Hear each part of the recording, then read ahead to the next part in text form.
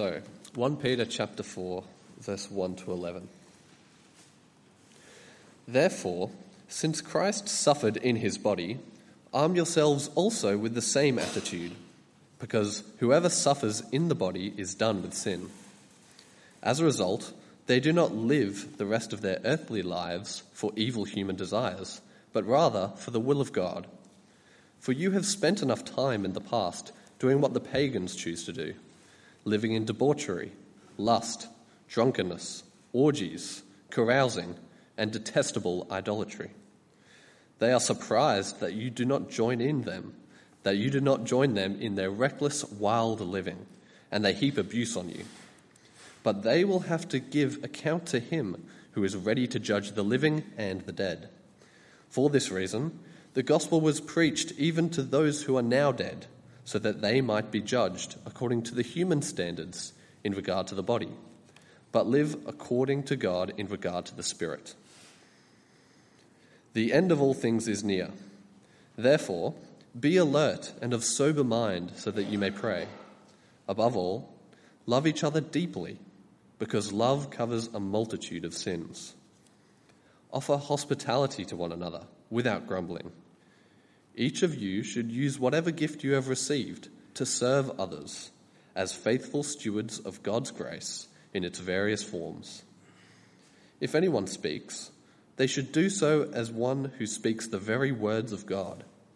If anyone serves, they should do so with the strength God provides, so that in all things God may be praised through Jesus Christ. To him be the glory and the power forever and ever. Amen. This is the word of the Lord.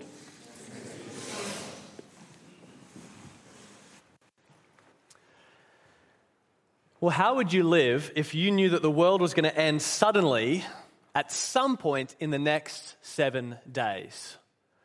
Imagine that you didn't know the exact moment it would come, but you were guaranteed that at some point in this next 7-day window, this world we live in would come suddenly to an end. If you knew that, how would you live? How would you spend these next couple of days?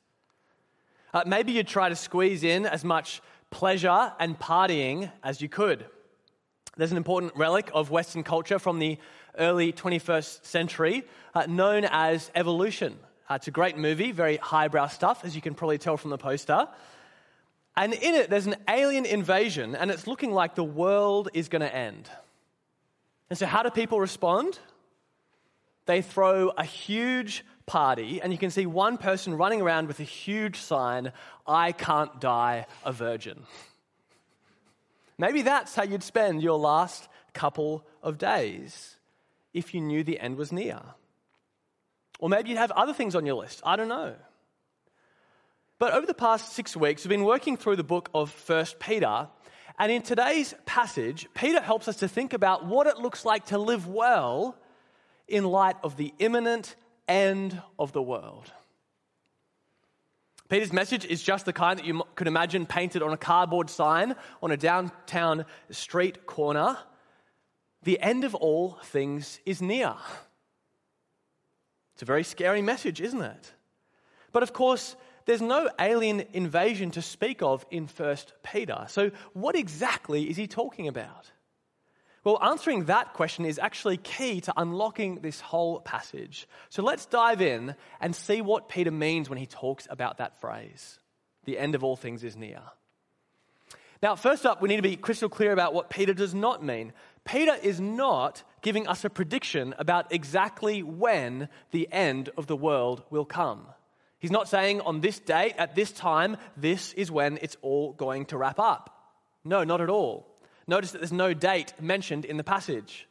Sometimes you do have so-called prophets who will predict the end of the world is going to end on such and such a date. That's actually happened many times in the last few decades, countless times throughout the centuries. But that is not what Peter is saying. On the contrary, Peter is saying the end of all things is near. What he means is the end of all things is imminent.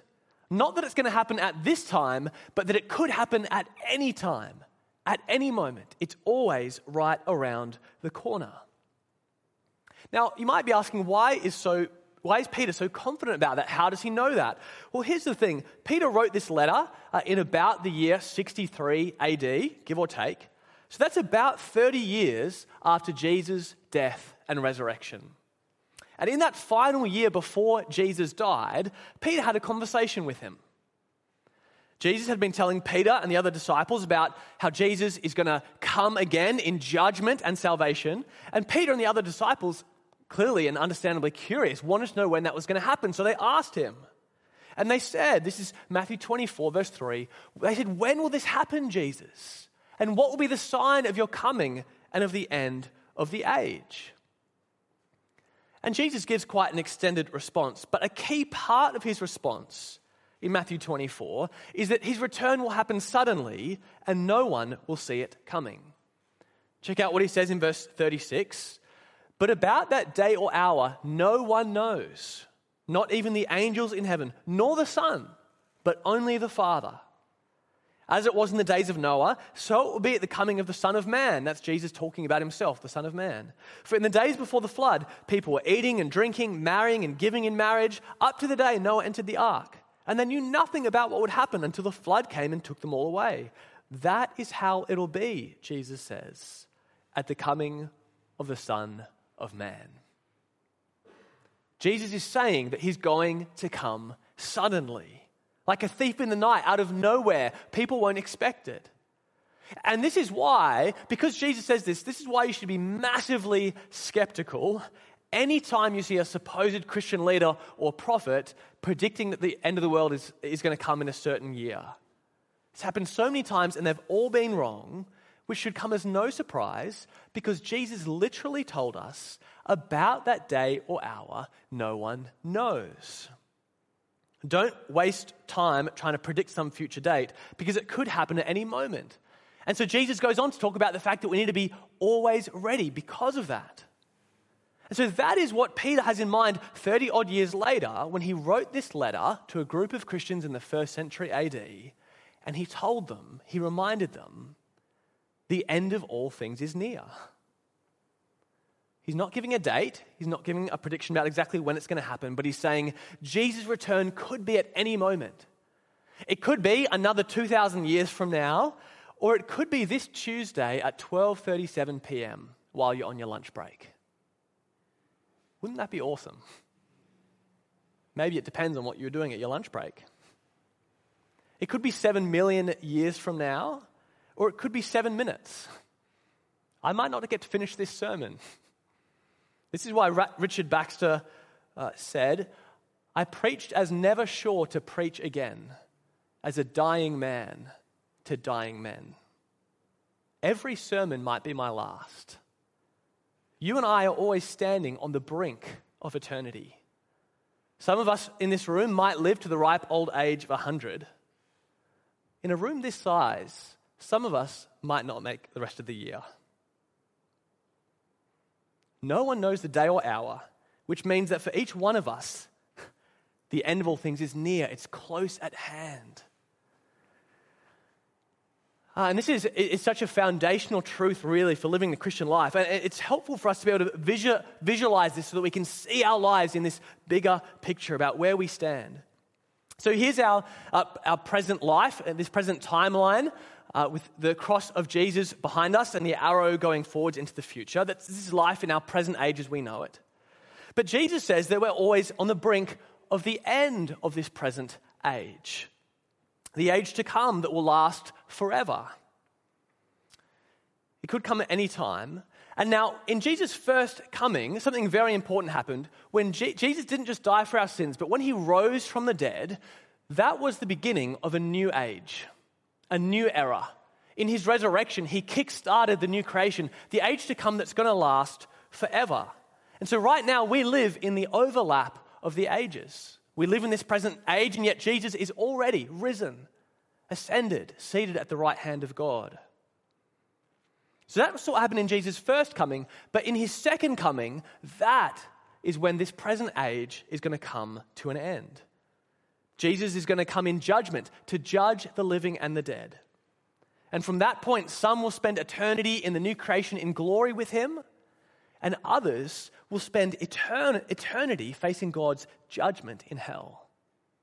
That's what Jesus teaches is going to happen when he comes again. And that's what Peter means when he says, the end of all things is near. We're right on the moment. We're right on the edge. It could be, we don't know when it's going to be, do we? The end of all things is near. What does he mean? He means Jesus' return to judge the living and dead could happen any moment. Now, if that's true, and if you and I are living on the cusp of eternity, if that's true, then that means that there is such a thing as a life lived foolishly on the cusp of eternity, which is what Peter unpacks in verses 1 to 6. And there is such a thing as a life lived well, which is what he unpacks in verses 7 to 11. So let's have a look at each in turn, because it might make a big difference in how we end up spending our next week, and it might make a big difference in how we end up acting and what we end up doing when Jesus happens to return. Firstly, let's look at a life lived foolishly on the cusp of eternity. Have a look in your Bibles with me at 1 Peter chapter 4, verses 1 to 6. Therefore, since Christ suffered in his body, arm yourselves also with the same attitude, because whoever suffers in the body is done with sin. As a result, they don't want to live the rest of their lives for evil human desires, but rather for the will of God. For you've spent enough time in the past doing what pagans choose to do, living in debauchery, lust, drunkenness, orgies, carousing, and detestable idolatry. They're surprised that you don't join them in their reckless wild living, and they heap abuse on you. But they will have to give account to him who is ready to judge the living and the dead. That's Jesus. For this is the reason the gospel was preached, even to those who are now dead, so that they might be judged according to human standards in regard to the body, but live according to God in regard to the Spirit. Peter is saying that there is a kind of life that makes no sense as a Christian who is living on the cusp of eternity. And you could sum up that lifestyle as living the rest of your life for evil human desires. A life of debauchery, lust, drunkenness. You might be thinking, I've got no idea what debauchery is. It's basically summed up in what everything else in that list mentions. Peter points out for the Christians that he's writing to, that's the way they used to live. They actually had a strong history of living this way. Because before they knew Jesus, they lived just like the rest of the world does. But Peter says, once you know Jesus, once you know that the end of all things is near, it doesn't make sense to live that way anymore. Notice in verse 1, he says, if you've suffered with Christ, he's writing to Christians who have suffered, surely that's been a reminder and a wake-up call that you don't live like the rest of the world. If they've turned their back on you and thrown scorn on you, they see you as different because you're a Christian, surely that should be a wake-up call that you shouldn't be living like them any longer. That's what's going on in verse 1. Because if Jesus died, if Jesus rose from the dead, and if he could return any moment, it changes everything. That changes our priorities, doesn't it? You know, if you knew this world was ending in 7 days, or some point within the next 7 days, and what was waiting for you on the other side of that is an infinite joy beyond what anything in this world can offer. If you are looking forward to that and saying, bring it on, I can't wait. If you're looking to that, why would you spend your last few days, the last week of your life, pursuing the far inferior pleasures of sin that are only going to leave a bad taste in your mouth? Peter says it just doesn't make sense. Now, for someone who doesn't know Jesus, a life of lust and drunkenness at least might have something going for it. You know, I mean, if this short and meaningless life is all there is, well, maybe you might as well try to live it up in the meantime. Try squeeze as much you can out of this life. You know, it's a bit depressing to think about it too deeply, so might as well try to distract yourself with drink and short-term pleasures. Maybe that's got something going for it if you don't know Jesus. But once we've seen what Jesus has to offer, it just doesn't make any sense. We live differently. None of us do this perfectly, of course. But the more we fix our eyes on Jesus, the more we're willing to give up the short-term pleasures in the here and now, not because we're killjoys, but because our eyes are fixed on a far greater joy to come. But of course, that's not how those around us are always going to see it, is it? Notice what Peter says in verse 4. They are surprised that you do not join them in their reckless wild living, and they heap abuse on you. And I know a guy who talks about his work trips where everyone would get totally plastered and then they'd all head off to the strip club. And as the one Christian on his team, he'd feel like a total outsider because he wouldn't join in. And they'd make fun of him for it. They'd mock him for it. As Christians, we will face scorn and mockery because we choose to live differently. And that's not always easy, is it? It's sometimes hard, which is why we need to have our vision lifted to that bigger picture, isn't it? To put our lives in perspective. That's why Peter in verse 5 reminds them once again. What does he say? But they will have to give account to him who's ready to judge the living and the dead. He's lifting their eyes to that bigger reality. Jesus could return any moment, and that changes our perspective. It changes our priorities. Now, of course, even that idea that Jesus is going to come again, and it could be at any moment, I mean, even that is something that people will mock us for.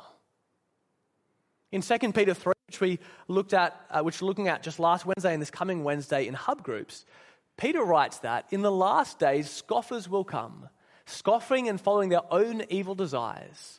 They will say, "Where is this coming Jesus promised? Ever since our Father's Day, everything goes on it has since the beginning of creation." So they're mocking Christians for believing in this so-called second coming.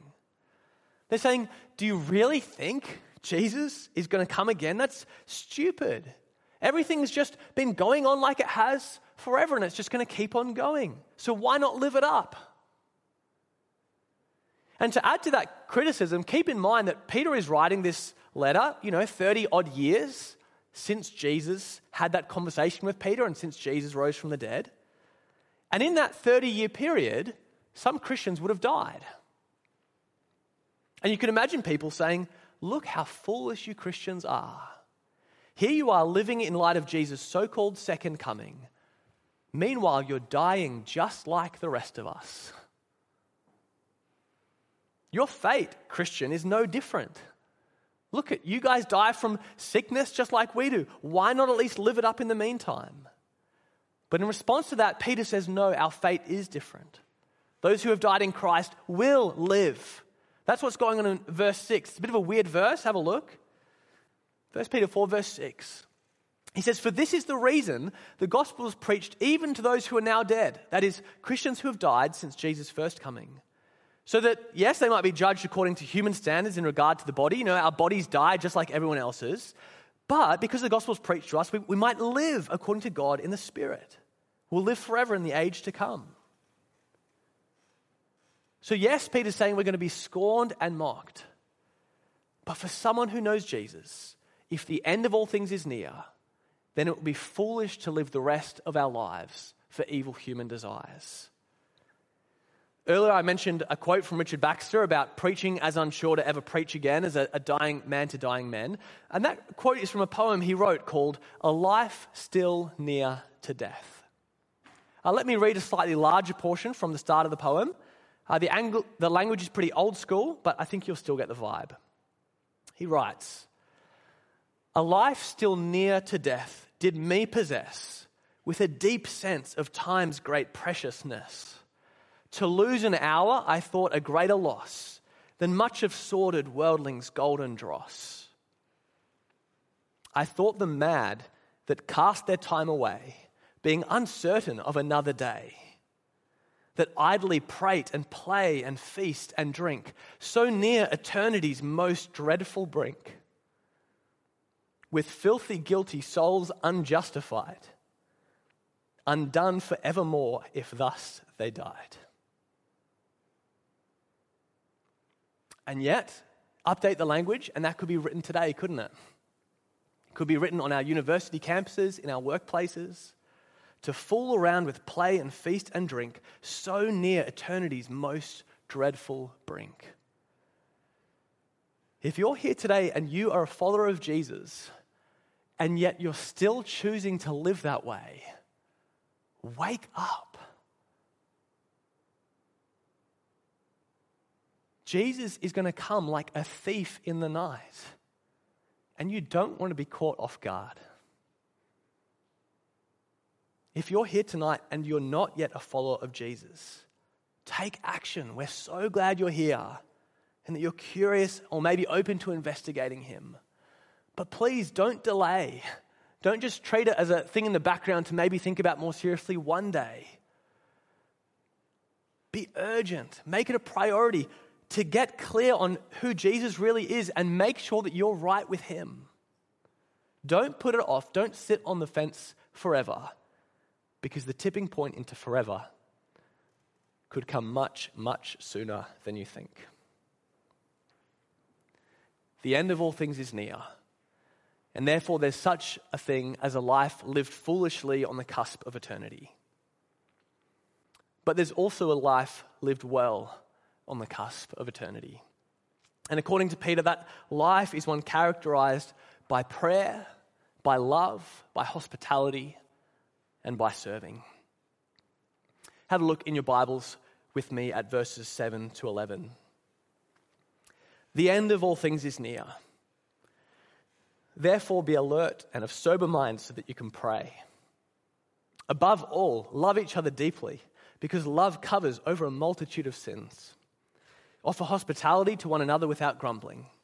Each of you should use whatever gift you've received to serve others, as faithful stewards of God's grace in its various forms. If anyone speaks, they should do so as one who speaks the very words of God. If anyone serves, they should do so with the strength God provides, so that in all things God may be praised through Jesus Christ. To him be the glory and the power forever and ever. Amen. So notice Peter is showing us what a Christian community looks like, one that is deeply shaped by an awareness that Jesus' return could come any moment.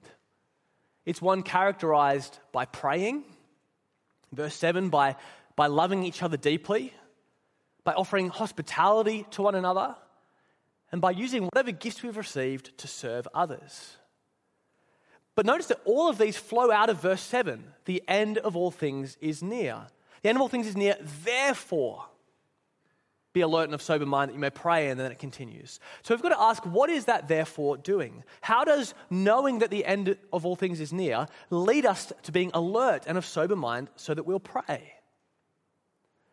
Well, as some of you will know, well-known pastor and author Tim Keller died just over a week ago after a 3-year-long battle with pancreatic cancer. And about 6 months ago, I was listening to an interview with him, and he shared his personal experience of the therefore in this passage, his experience of the strong connection between knowing that the end is near and how that drives us to pray. So let me quote from him at length. He said, this is going to sound like an exaggeration, but my wife and I would never want to go back to the prayer life that we had before the cancer. Never. I spent all my life saying that you can have communion with God and you can experience the real presence of God in a satisfying way. And I'd experienced some of that, but Kathy, that's his wife, Kathy and I are having a far deeper prayer life now since the diagnosis. When I was diagnosed with pancreatic cancer, it changed my perspective. Everyone knows they're going to die, but everyone represses that and lives as though they're not going to die. But when I was diagnosed 3 years ago with pancreatic cancer, the first thing the doctor said was, you are going to die of this. It's sooner or later because we don't have a cure for it. And I realized at that moment, I never really did believe I was going to die. At some deep level, I just didn't. And looking back on it, I don't know if there's any way to really go through the change that happens when you know you really are going to die. The way you look at your time, the way you look at God, the way you look at your spouse, the way you look at everything just changes when you realize time is limited and I am mortal. What's the connection between knowing that the end of all things is near and being alert and of sober mind to pray? Well, it's that when we grasp the fact that time is limited and that we are mortal, as he puts it, when we grasp that the end could come at any time, whether it's from Jesus returning or us getting hit by a bus tomorrow, that gives us a more accurate perspective. It wakes us up to reality. Of course, we all know that we're mortal intellectually. We all know that. We all know our time is limited in our heads. And yet, if you're anything like me, we easily forget it. We repress it. We easily fall into the trap of living like the end is not near. We easily find ourselves living with our heads in the sand, and we live foolishly. We live out of sync with what we know to be true. I absolutely struggle with that, and I'm sure you do too. Tim Keller goes on in that interview to say that sometimes it's only something like a terminal diagnosis that can wake us up to that reality, and he wishes that he'd had that perspective when he was younger so that he could have lived better. It's like the prayer in Psalm 90 verse 12, the prayer to God that says, "Teach us to number our days aright, that we may gain a heart of wisdom." God, please help us to realize, not just to know intellectually, but to feel and to grasp that our days are numbered so that we'd have a wise perspective to live well. I must say this has been on my mind a lot over the past 6 months, particularly because of our brother Mike. Mike being diagnosed in October with pancreatic cancer is something there is no cure for. We don't know if he'll last 2 more years or 2 months. But we do know that in not too long, he's going to be standing with Jesus in glory. And for me, that's been a real wake-up call. Friends, you and I are mortal. He was perfectly healthy until the day that things went downhill very quickly. Time is short. The end is near. Are you living like it? God, teach us to number our days. Give us a heart of wisdom. Help us to live well on the cusp of eternity. Because you see, the more we grasp that the end of all things is near, the more that will lead us to be alert and of sober-minded, clear thought, so that we would want to pray. That's why we're having this prayer night tomorrow for Mike and his family. The more we grasp that the end of all things is near, the more it will lead us to want to love each other deeply.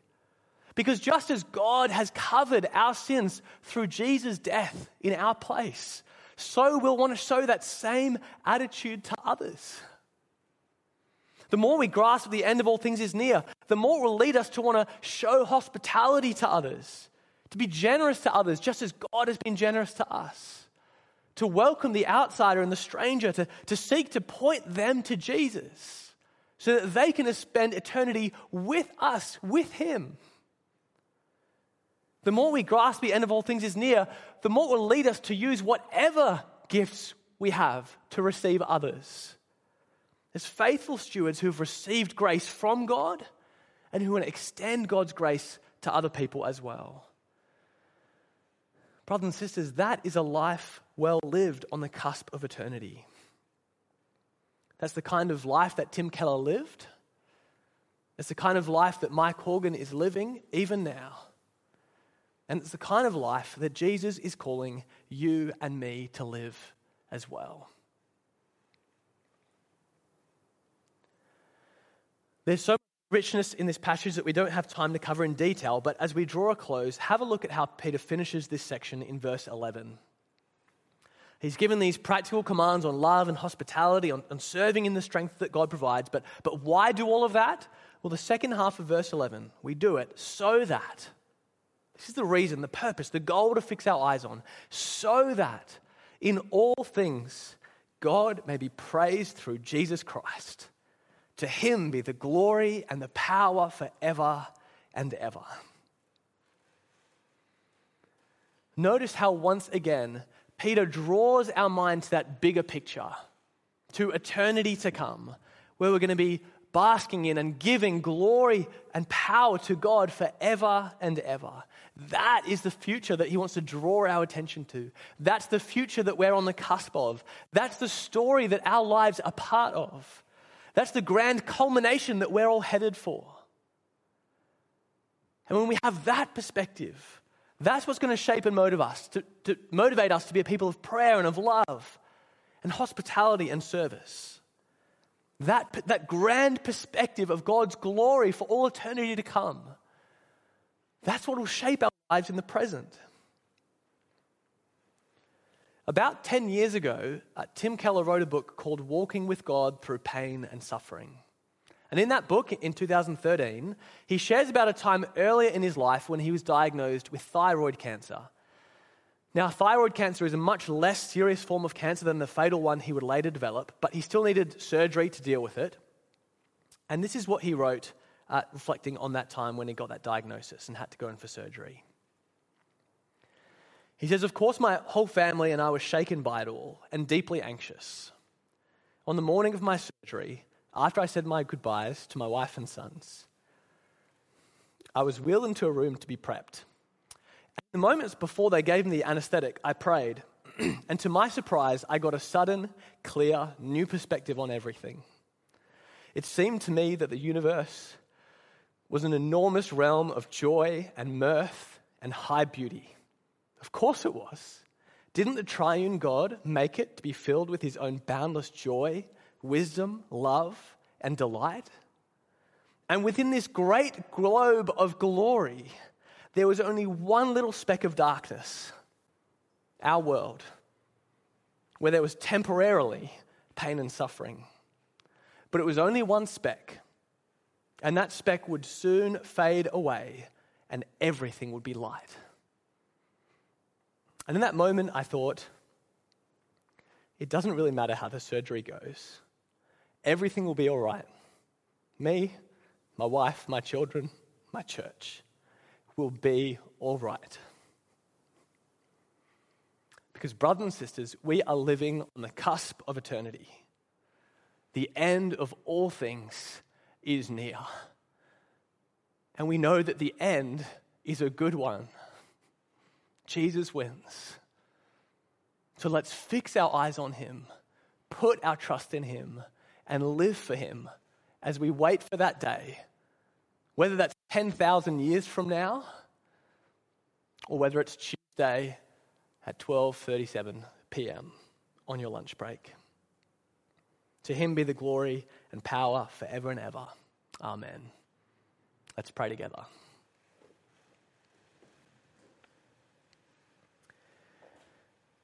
Almighty Father, we praise you as a God who is worthy of all glory and honor and power and might. You created this universe not because you needed anything from us, but to give to us. And Father, in this little speck of darkness in this world where we temporarily experience pain and suffering, Father, it can be so easy to lose sight of the bigger picture. Father, forgive us for the times that we lose sight of Jesus. We lose sight of his coming and we live just like the world around us. Father, thank you that there is grace for that. Help us to fix our eyes on Jesus and trust in him and walk in the free forgiveness he offers. Father, help us to be a people who are shaped by prayer and love and hospitality and service to build others up and to bring them in, as many as possible before the day that Jesus returns, whenever that is. And Father, for some of us here today who aren't yet sure where they stand with Jesus, please, Father, give them a clear view of who he is, of who he claims to be. Father, help us all to put our trust in him and have life in his name forever and ever. And we pray this in Jesus' powerful name. Amen.